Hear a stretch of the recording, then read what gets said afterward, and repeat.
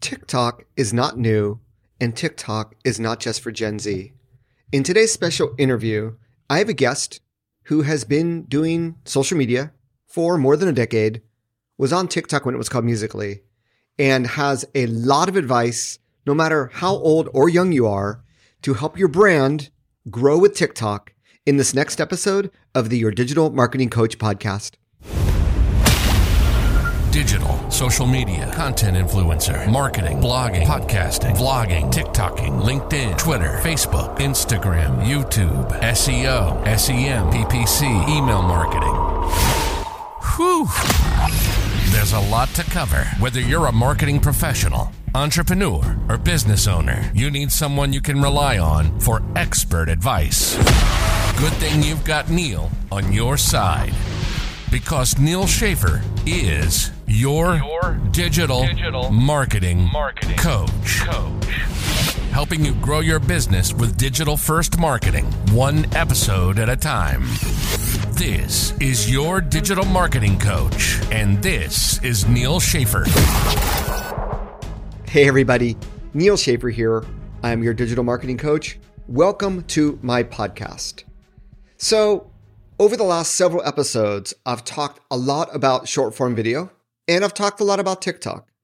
And if you visit my blog, neilschaefer.com, I also blog a lot about TikTok recently, really building up what I call my library of content. More details on what that means coming up, as I am in the development of creating my first online course where I want to teach you what I have learned.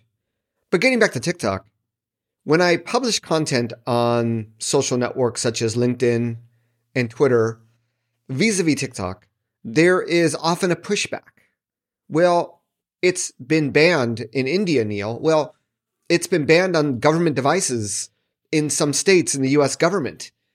TikTok's just going to get banned outright. And this is one of the common pushbacks I get. The other common pushback is it's spyware.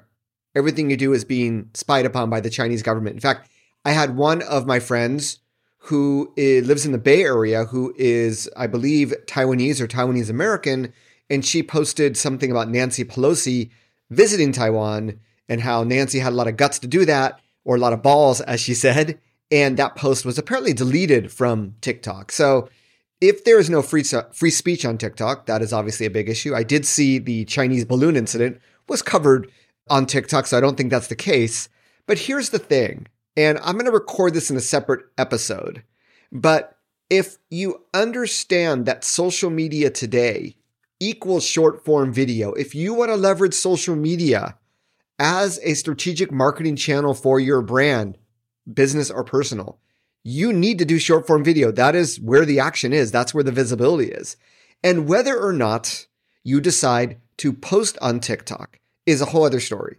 But at least understand it from a consumer perspective, understand it from a creator perspective, and your content will be all the better because it requires a different way of thinking about content. But if you're able to understand it, your short form video is going to go from boomer, as my Gen Z daughter would call it, to truly authentic content that any TikTok user, regardless of age, will enjoy. And I will tell you, I have not been as active on TikTok as I would like to be, but when I do publish on TikTok, I find that my posts actually get more visibility, or I should say impressions or views on Instagram, and then I get even more views on YouTube Shorts.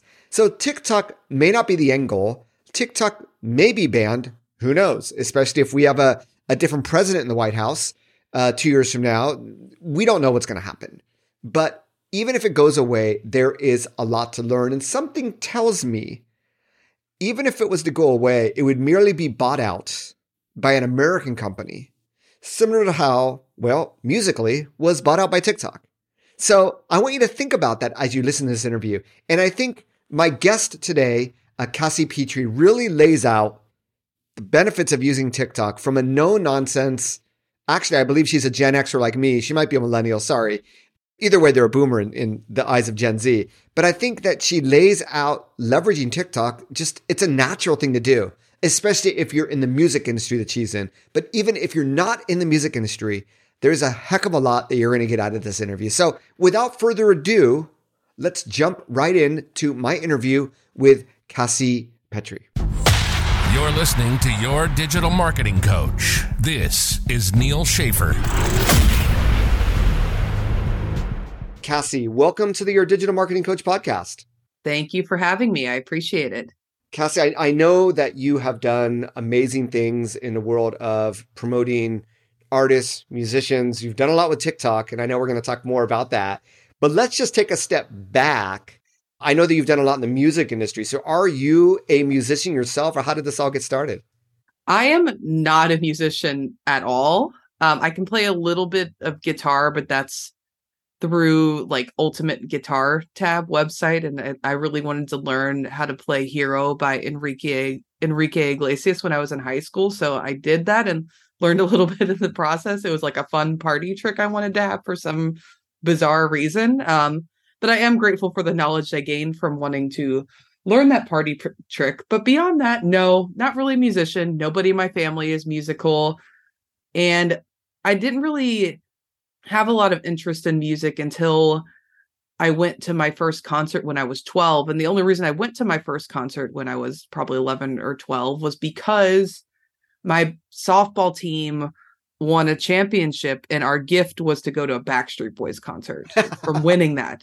And then when I went, that experience changed my life. I loved, I'd obviously heard of them and had heard some of their music and like enjoyed music with my friends. But I think the experience of everyone being excited about the same act, the same songs in an arena together, that experience was so powerful and so incredible that I became enthralled in it and wanted to be involved in that in every way possible from that day forward. That's actually a great icebreaker question that I should ask all my guests. What was the first concert you went to? I have 4 older brothers, and they were all really into music growing up. So I actually saw Elton John when I was 5 years old. But it was my second concert where I saw The Clash play with the English Beat at the Hollywood Palladium during the Combat Rock Tour. And that just got me full on into the punk rock scene, slamming and skanking and all that. But anyway, let's get back to the topic. So that got you into music. But I guess professionally, though, what did you start doing, and then how did that get you into working with musicians? So around this, like after I went to the Backstreet Boys concert, it was kind of timed perfectly with sort of the introduction to AOL becoming a widespread thing in the United States. That's America Online for those that don't know. Yes, America Online. AOL had the fun like dial-up noise, and you connected to the internet via your phone line at that point. It was a really exciting time. But I think before that, like computers were sort of like this clunky thing that you could maybe play like some game where you would press like 1s and 2s and like to bet on a racehorse or something, but you couldn't connect to the internet. And if you think about it, computers aren't really that as fun without the internet, without being able to connect with people. So I think this sort of like tool existing to be able to a normal person have a computer at home and be able to connect and do things on the internet it really changed a lot of things in pop culture at that time. And I was, this was sort of the beginning of middle school for me.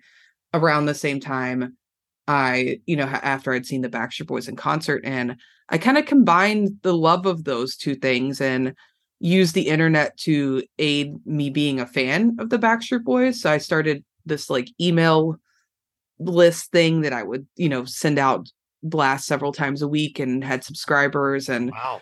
Yeah, it was really fun. And I met a lot of people that way. And it was sort of an outlet for like loving the Backstreet Boys. And then I would also learn to HTML, learn how to make websites. I bought like a book that was like HTML in 21 days and did all the exercise in it, but applied the Backstreet Boys to all of those exercises. Nice. So so those two like loves kind of came together, and I think I sort of used, the internet as my way of expressing myself about how I felt about Backstreet Boys and other artists, later on as I got older, and that sort of became the base for where my career began. And I when I was about 14 or 15, I had a family friend tell me, there's jobs that aren't being the artist on stage, because I never wanted to be the artist on stage. I didn't have that skill set. I think when I was in elementary school, I actually got like rejected from being in the school choir. That is not where my strengths lie. But I was really good at this internet thing, and I had a lot of fun doing it too. And so I was, starting to see how I liked business and communications from that experience. And a family friend was like, there's jobs that aren't being on stage. And from that point on, I became obsessed with building my resume and figuring out how I could be a part of this world and this industry. So I assume that all this led to you getting that first job, that foothold into the industry. Did it pretty much go smoothly from there? It's always been like, never like, there's never been like a quote unquote overnight success moment. But everything is kind of, one thing is always sort of led to the next. So, once I became obsessed with the idea of working in the music business, I was like, okay, I got to get experience. Because in this book, I read about how hard it is to get a job in the music business. So I lived in Louisville, Kentucky. So there's, not exactly like a music hub, but the one thing that anybody who's looking to like get experience in music, every town or every city has local bands, and all local bands are underfunded and need help. And that's a really great way to meet people and gain experience. So that's what I did. I found local artists, local managers, and local record labels who were tiny and would take, a 15-year-old who wanted to volunteer and post flyers or help run there's a website called Pure Volume at the time, help run an artist Pure Volume page, or have, ideas on how they could help build a fan base. So those opportunities I sought out, built a pretty nice resume, which led to me getting, when I was 17, I got a job as a college rep for the Warner Music Group. And the college rep programs are an entry point for a lot of people in the music industry who don't have connections. And usually somebody doesn't get a college rep job till the end of their college career, but I got it early because I had built my resume with these things that showed that I was passionate and that I, had some experience in terms of helping people and adding value to music career. So I got a job at Warner Music Group as a college rep. And then this is, where timing kind of comes into play again. That was my first year. That was going into my first year of college. And at the same time, MySpace came on the scene. Mm-hmm. And MySpace, I would say, is sort of the first kind of modern, like as we see social media today, I would say that was like the first entry point to like how modern day social media works. And this was 2004. And I looked at MySpace and again, it comes back to local bands a lot for me. I saw local bands at my college campus using MySpace to promote shows. And I went to my boss. I'm like, why don't major label Warner artists use MySpace to promote their shows and their career? And she's like, I don't really know what MySpace is, but I'll let you pick an artist and I'll let you run their MySpace page. So I did that. And that eventually led me to sort of transferring from college rep to working at Warner Music Nashville, running one, MySpace pages, but two, doing other digital things for country Christian artists. And they also have a lot of comedy acts signed there. So I was doing digital marketing for, those genres in the company. And I was kind of a trailblazer in the sense that I did all this first within the Warner Music Group before we saw other departments doing it. And then I saw like other departments doing it in other cities and, like mainstream, like pop and rock acts, like so kind of modeling my strategy and ideas. And at the time I was really excited. I'd probably be a little more pissed off now because I was sort of I was like a temp and all my ideas were kind of like getting ripped off by like high level people. Right. In other parts of the Warner Music Group. But at the time I was like, wow, like this big artist that I've known of for like 10 years wants to like do what I'm doing. That's really cool. So that's where I sort of, got my place into the Warner Music Group. And I worked there for 3 years as a temp. And there still weren't like social media jobs yet. Like we were still kind of fighting for attention from the high level executives. We were still fighting for our spot in the weekly marketing meetings. And I liked what I was doing. And I thought that it was going to continue going, but this was about 2007. And the term social media manager didn't exist at that point. Right. So it was time to leave the label because there wasn't a job for me to grow into in social media, but I wanted to continue developing that path and that, in that part of my career. Cause I was like, I found something I like. I don't want to abandon it. So that was led to the beginning of CrowdSurf. And that was over 15 years ago. And we've been doing our thing ever since. So what I love about your story, Cassie, is that it's something that I have to remind my clients about, which is you understand the heart of a fan. And, the original Facebook business pages, they were fan pages, right? All about fans. And you understand what it's like to be on the other side and what fans want from an artist, or I would say the same from a brand or a business. Yes. And it's something that a lot of people don't have. And I'm also really passionate about music. I wrote for like a U2 fanzine growing up, and I, AOL chat rooms, we probably talked to each other at one point. One of those. Those were fun. Yeah, they were fun. But I think that's something that we all have to remember, because in social media, we're all competing against all these other people and all these other events and these amazing, the comedy and whatever that's going around there. So I love that you started with that base and you started your company. So when you started your company, I'm assuming you were primarily working on social media marketing for musicians, or have you since then expanded that into working with other types of companies or other types of services? Yeah. So when we started, it's definitely very music focused. And I would say it still is pretty music focused. I've dabbled in, I would say, a lot of like music adjacent stuff over the years. So like we do have some comedy clients, but I also had that experience from the record label. And I would say comedy and recording artists have a lot of similarities because they both tour. They both have a big project that they release. It's just instead of a album, it's a special. So there's a lot of similarities in terms of like structure, in terms of having fans, that sort of thing. But comedy, some like actors, actresses, occasionally some brand stuff, but I would say like over 90% of what we do is music artist based. And I think I'm good with that. Gotcha. But I want the listeners, it's like, oh, well, I'm not a musician, I'm going to tune out. No, don't hit the fast forward button, because everything we're talking about here is relevant for every brand. I've also worked with a musician client, and it's sort of the same concept. So I want to encourage you to keep listening, because Cassie, you're one of the rare, social media people that remember AOL, that remember MySpace. So you went through the iterations of Facebook being very viral, and then Instagram coming on the scene. And then we've had Google Plus, we've had all these other things. Yep. But I want to get to what we're going to talk about today. So TikTok comes out of nowhere, 2018, 2019. Then we hit COVID. From your perspective, when you first saw TikTok, what did you think? Like, thinking of your client base of musicians, what was your original thought? Like, did you think, because my musician client, the minute he saw Instagram, he fell in love with it and he knew that was the future. He would create videos to teach his fans how to use Instagram because he wanted them on that platform so bad, right? So I'm curious, when you saw TikTok, did you have what were your feelings about it? Well, I remember when it was Musically.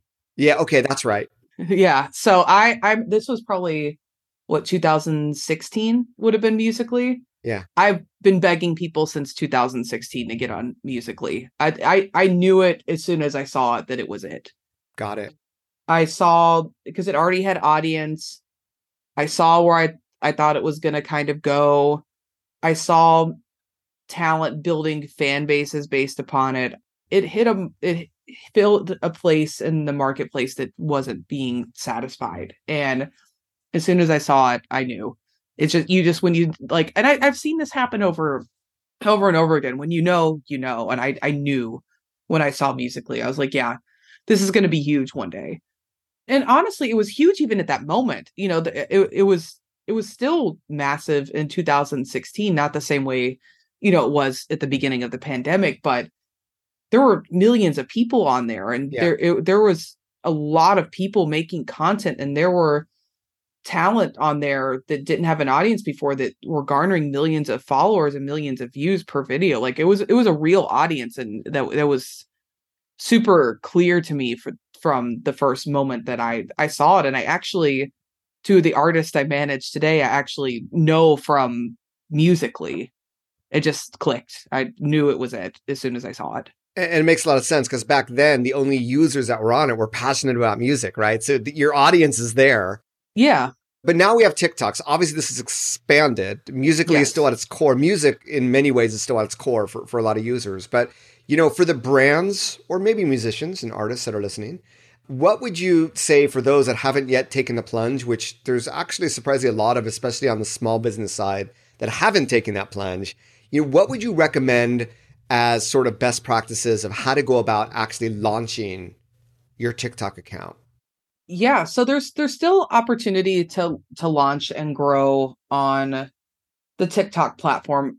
I would say the most important thing is before you even get on there, sort of have a vision of what your video content is going to be, and don't make it about like the worst thing I think I see people do is they basically like copy videos from other people and try to make it themselves, and it just doesn't really work.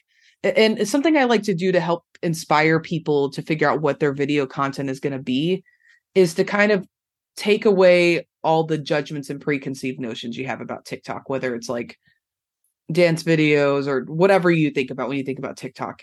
I do this with all social media platforms. I like to take a step back. If other people didn't use it and you're using this tool for the first time, you have to really think about it. What is it as a core, as a tool? And all TikTok really is at its core is a platform for posting short form vertical videos.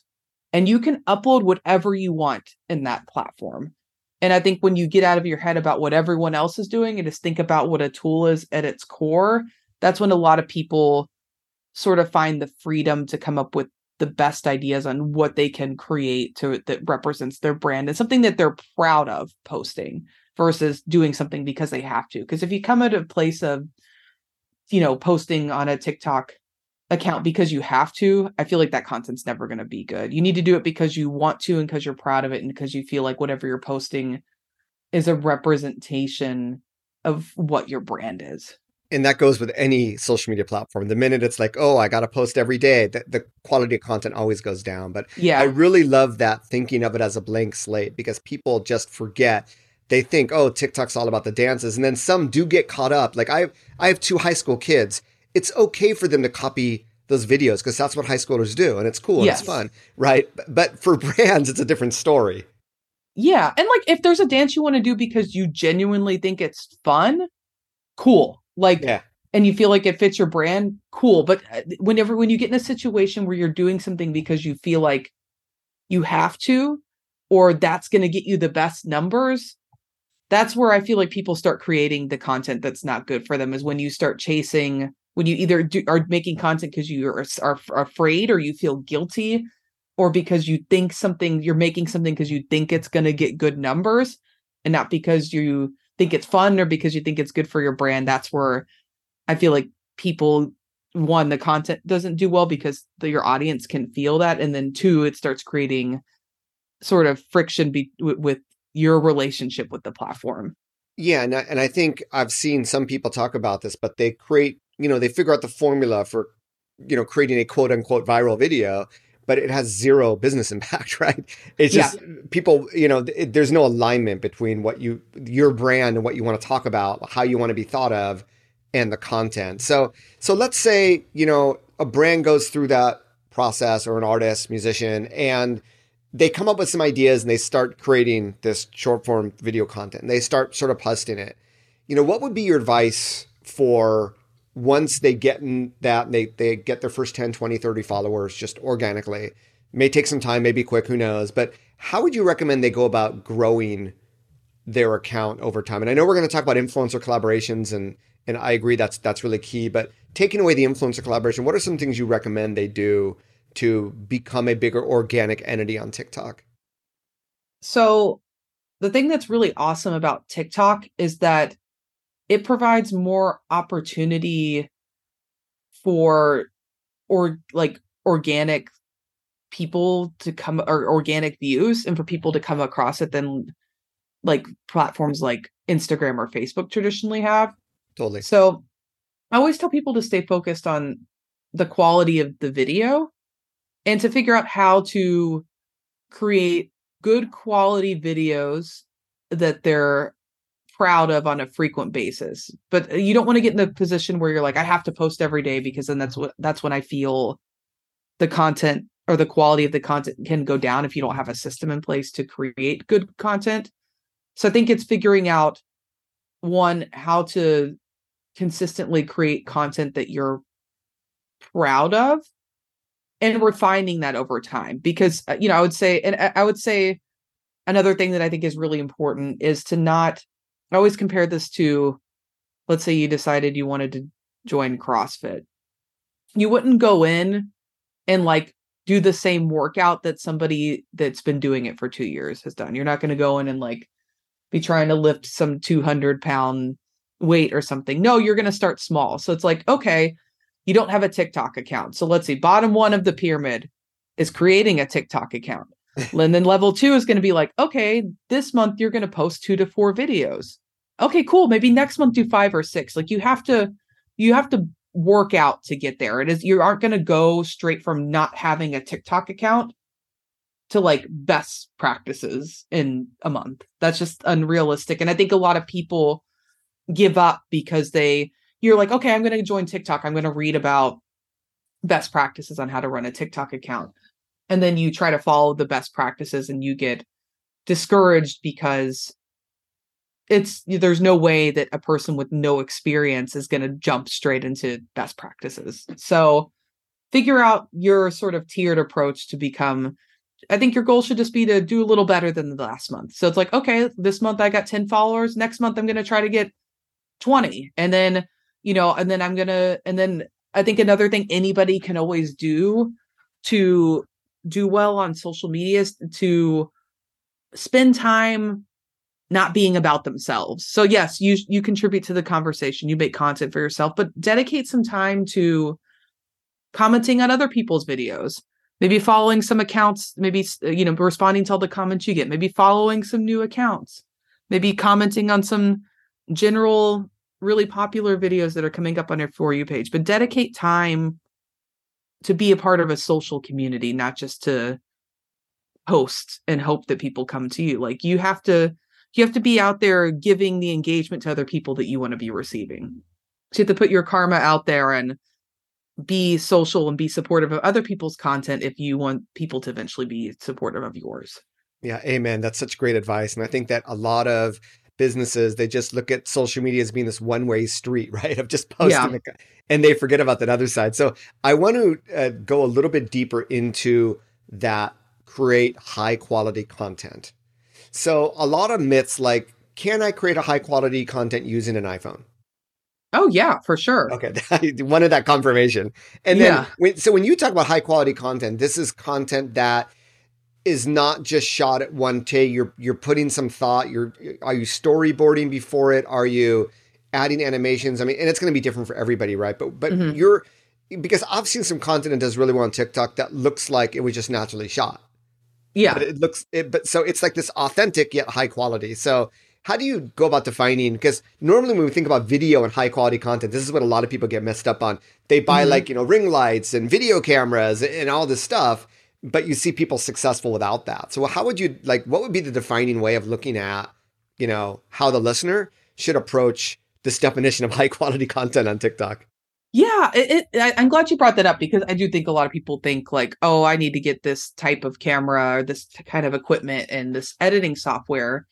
And I think it comes down to more about I think knowing what your goals are as a brand outside of social media, and then being thoughtful about all the video content you make, and does it lend itself to that goal? Like, let's say it's the 80s.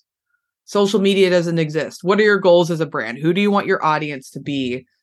How do you want your brand to make them feel? And you're like, okay, now we have these extra tools that you don't have to pay for as, like advertising style, to use. How do you use these tools to accomplish that goal? Yeah. So what you're getting at is that definition of quality content is not, it's not the way we traditionally think about it. Does the content help you reach that goal, create that emotion in the listener, get them to do something that you might ask them to do? Is that sort of the approach then? Yeah. I always think about, how do you want your brand to make people feel? And your video content, your social media content is an extension of that. And if your content is making people feel that way, that's great. Yeah, it's funny. I was right before this podcast interview, I had my weekly digital first group coaching mastermind community call. And we actually have one participant. We were going over this exact same thing. And I'll give a shout out to you, Johanna, because I know you're trying hard. And it's, going through the motion of creating the TikTok videos, yet they don't necessarily all have the calls to action, or they're not always aligned with what is the next step or getting connected to the superfan that you need to help drive the conversation forward, right? So that's such great advice. And I think with TikTok, it's easy just to get lost in all the training audio and the dances and everything else we talked about. So really, really great grounded advice. I want to get into you hinted at, before we talked about the high quality content of this notion that the yin and yang, the yin is the content creation, the yang is going out, actually meeting people, engaging with the people you want to engage with you, what have you. So as part of that, I think this naturally leads to the conversation of influencer collaborations. So I'll be really curious from a musician perspective, because you've obviously traditionally worked with musicians. How do musicians approach influencer collaborations on TikTok? It's interesting because I think it's changed a lot. At the beginning of 2020, I think it was throwing money at anybody who would use your song in your video. And I think we saw that maybe worked in some scenarios, but maybe there should be a little more thought into that. And then just the money and the audience is not enough. I actually had a really great conversation this morning with a client who said, I'm willing to put a good amount of money into influencer marketing next year. He's like, who's the biggest person I can get? And I'm like, let's approach it a different way. Instead of thinking about who's the biggest person you can get, let's think about who's going to make the best content surrounding your music and brand, whether it's somebody with 10,000 followers or 10 million. I want the piece of content to be great, because a piece of content that's great from somebody who has 10,000 followers is probably going to get more views than a mediocre piece of content from somebody with 10 million followers. It's going to hit probably get 6-figure views, minimum view count that account gets, because they're just doing it for money and people can feel that. But if somebody makes something really great, and that's the thing that's really cool about TikTok, is you can get impressions way beyond the amount of followers you have. If the video is great and people like it, that's really cool. So I think I'm really pushing people to think about who's going to create a great piece of content around you or with you versus who has the biggest audience. And that's the best way to find the best collaborators for you, is who's going to bring out the best in each other, who's going to make something awesome. Kind of the same way when people, go in and do songs together. And sometimes, celebrity and audience plays a factor in that. But a lot of times you'll see a really big artist collaborate with a smaller artist because they like them and because they know that the song's going to be good. And I think you have to approach content collaborations the same way. Who's going to bring the best out of me? Who am I going to bring the best out of? How are we going to just make something that's fun, that we enjoy making and feel special to us? Who's the right match for that? Yeah, that's really awesome advice. And I'm just thinking back to some of the concerts of like Lone Justice opening up for U2, or one of my favorite indie bands, The Joy Formidable, was chosen by the Foo Fighters to join them on the European. So that same, who is that partner that we choose based on what we like about them? Yes. And it's something we forget. And I think you're like preaching like just pure gold today, because, TikTok is different in that the algorithm doesn't lie. So it's no longer, I think influencer marketing before TikTok was about follower count, but now it's the algorithm doesn't lie. The good content will show to way more people than your followers. And I couldn't agree with you more about finding that right match with the content. If you don't genuinely love the content they're creating, look for someone that you do love. So I think that's a great sort of like North Star guiding light for the listeners. And any other advice, because I know that you've done a lot of influencer collaborations on TikTok. I guess one of the general questions is TikTok has its own creator marketplace. You can look for people, reach out yourself, or you can use a third-party influencer marketplace. Based on your experience, have you done all those three? Would you recommend any one of those three approaches? And obviously using an agency like yourself, my apologies, that there's a fourth way of doing it, right? Yeah. I mean, I have done, us as a company has done that before, but I think it just depends on bandwidth. Like if you have enough time, I think anybody could do the one-to-one marketing and reach out to people themselves. And fortunately, creators are really smart and know how to make their contact info available on profiles and make it easy to contact them. So if you have the time, you can reach out to people yourself. I think I look at agencies, when you hire an agency, as more of a time saver than like somebody doing something you can't do. Like it can be nice to a certain extent because yes, they do have reputation. They do have pre-existing relationships, but they're also probably going to be reaching out to a lot of people for the first time the same way you would. So if you're doing a large amount and have a large budget, agency can be good because it'll save you a lot of time. But if you just like have like 3 people you want to collaborate with, I would say just figure out, obviously be as professional as you can about it. But I think it's fine to give those emails a swing yourself. You can do the research yourself on figuring out who's great to work with. And, the key thing when reaching out to somebody to collaborate with is you have to figure out how it's not just you asking for a favor. There has to be an upside to both parties involved. And that upside to the other party can be cash, or if you all both have like audiences that you can kind of trade in the sense of, if you do a piece of content together, like you all are both going to benefit from it, that can be the upside. But you just have to make sure that whoever you're reaching out to, you're not trying to like beg for a favor and you get more out of it than they do. You have to figure out how it's fair to everyone in the collaboration and the transaction. Yeah, amen. I always refer to this and a lot of other people's WIIFM, what's in it for me, right? Yep. I love that. Yeah. So let me ask you, and I'm just thinking once again about Johanna, like I'm almost asking questions on her behalf. So what if you spent the time researching, you just can't find enough influencers? Believe it or not. Really? Well, I would say you need to go a little bit broader then in sort of who you target, but would there be a scenario where an agency is not right? Well, an agency would always be right if you have the budget, obviously, you don't have the time. But if you have the time and you don't have the budget, but you can't find them yourself, where would you, if you had to choose between TikTok Creator Marketplace and like going with third party, or would there be another way to do it that you recommend? I mean, I think TikTok, the Creator Marketplace could be good. It's always going to be probably a little bit less than an agency, because most agencies, they're probably going to have like a $10,000 minimum of spend. It's, it really, I think, comes down to budget. Yeah. Another thing you could probably do, you could probably hire a consultant to help you research. And that might be less than an agency and might be, easier. But I think it really just comes down to like the scope of work in the project. Got it. Well, there you go. Everyone listening, you have a few different avenues, but it's all about that collaborative relationship, the win-win. Cassie, you've given us so much amazing advice and really, I'm not going to say dumb down TikTok because it's not as easy as it sounds, but I think you've made it really practical and actionable and rational, although it's very trendy, that we can treat it like any other marketing initiative. So thank you so much. If people are interested in reaching out and finding out more about you and your company, where should they go? Just hit me up on Instagram. I'm just Cassie, Cassie, Petrey, Petrey.